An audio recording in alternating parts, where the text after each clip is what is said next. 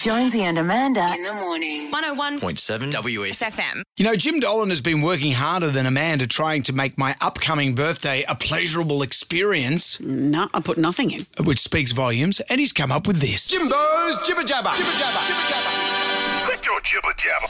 The Living Room's Dr. Chris Brown started the week with a story on camping. He has some fond memories. I used to go on a lot of camping trips. I have PTSD, Jonesy, as you say. Yeah. From one thing from camping, it's the sound of a zipper going up, and then you wait 10 seconds or so, and then the sound of fluid being excreted. The minute you hear the zip in the middle of the night, you know waiting. someone's about to do a wee. And if you don't hear anything, they've taken a shovel with them. Exactly. Or if you're on Breakback Mountain, you hear that zipper. Not in a tent. What's happening here? With Easter upon us, a bit of education about hot cross buns. Many people may already know this. I didn't. The cross represents the crucifixion of Jesus. I knew it had some religious significance.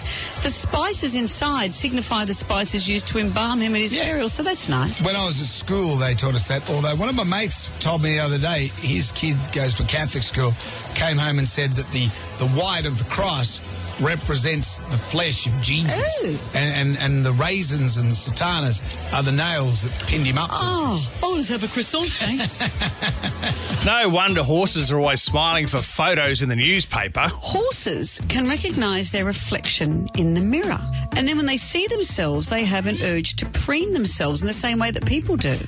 And I'm not surprised to hear it, because even before Instagram, Mr. Ed was one of the very first influencers. Really? Yeah, don't you remember all this? My name is Ed. I got a bubble bath, a mud pack, a facial, a manicure. I got everything but a negligee.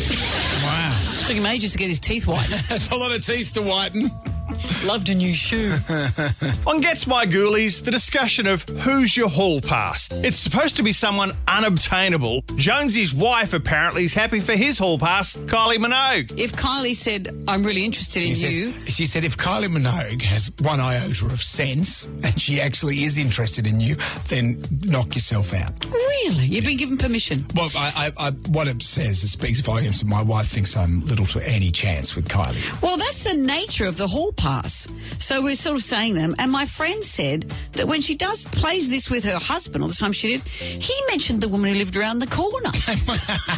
And she said, no, it's not just Cheryl from the tennis club. No, it's your sister.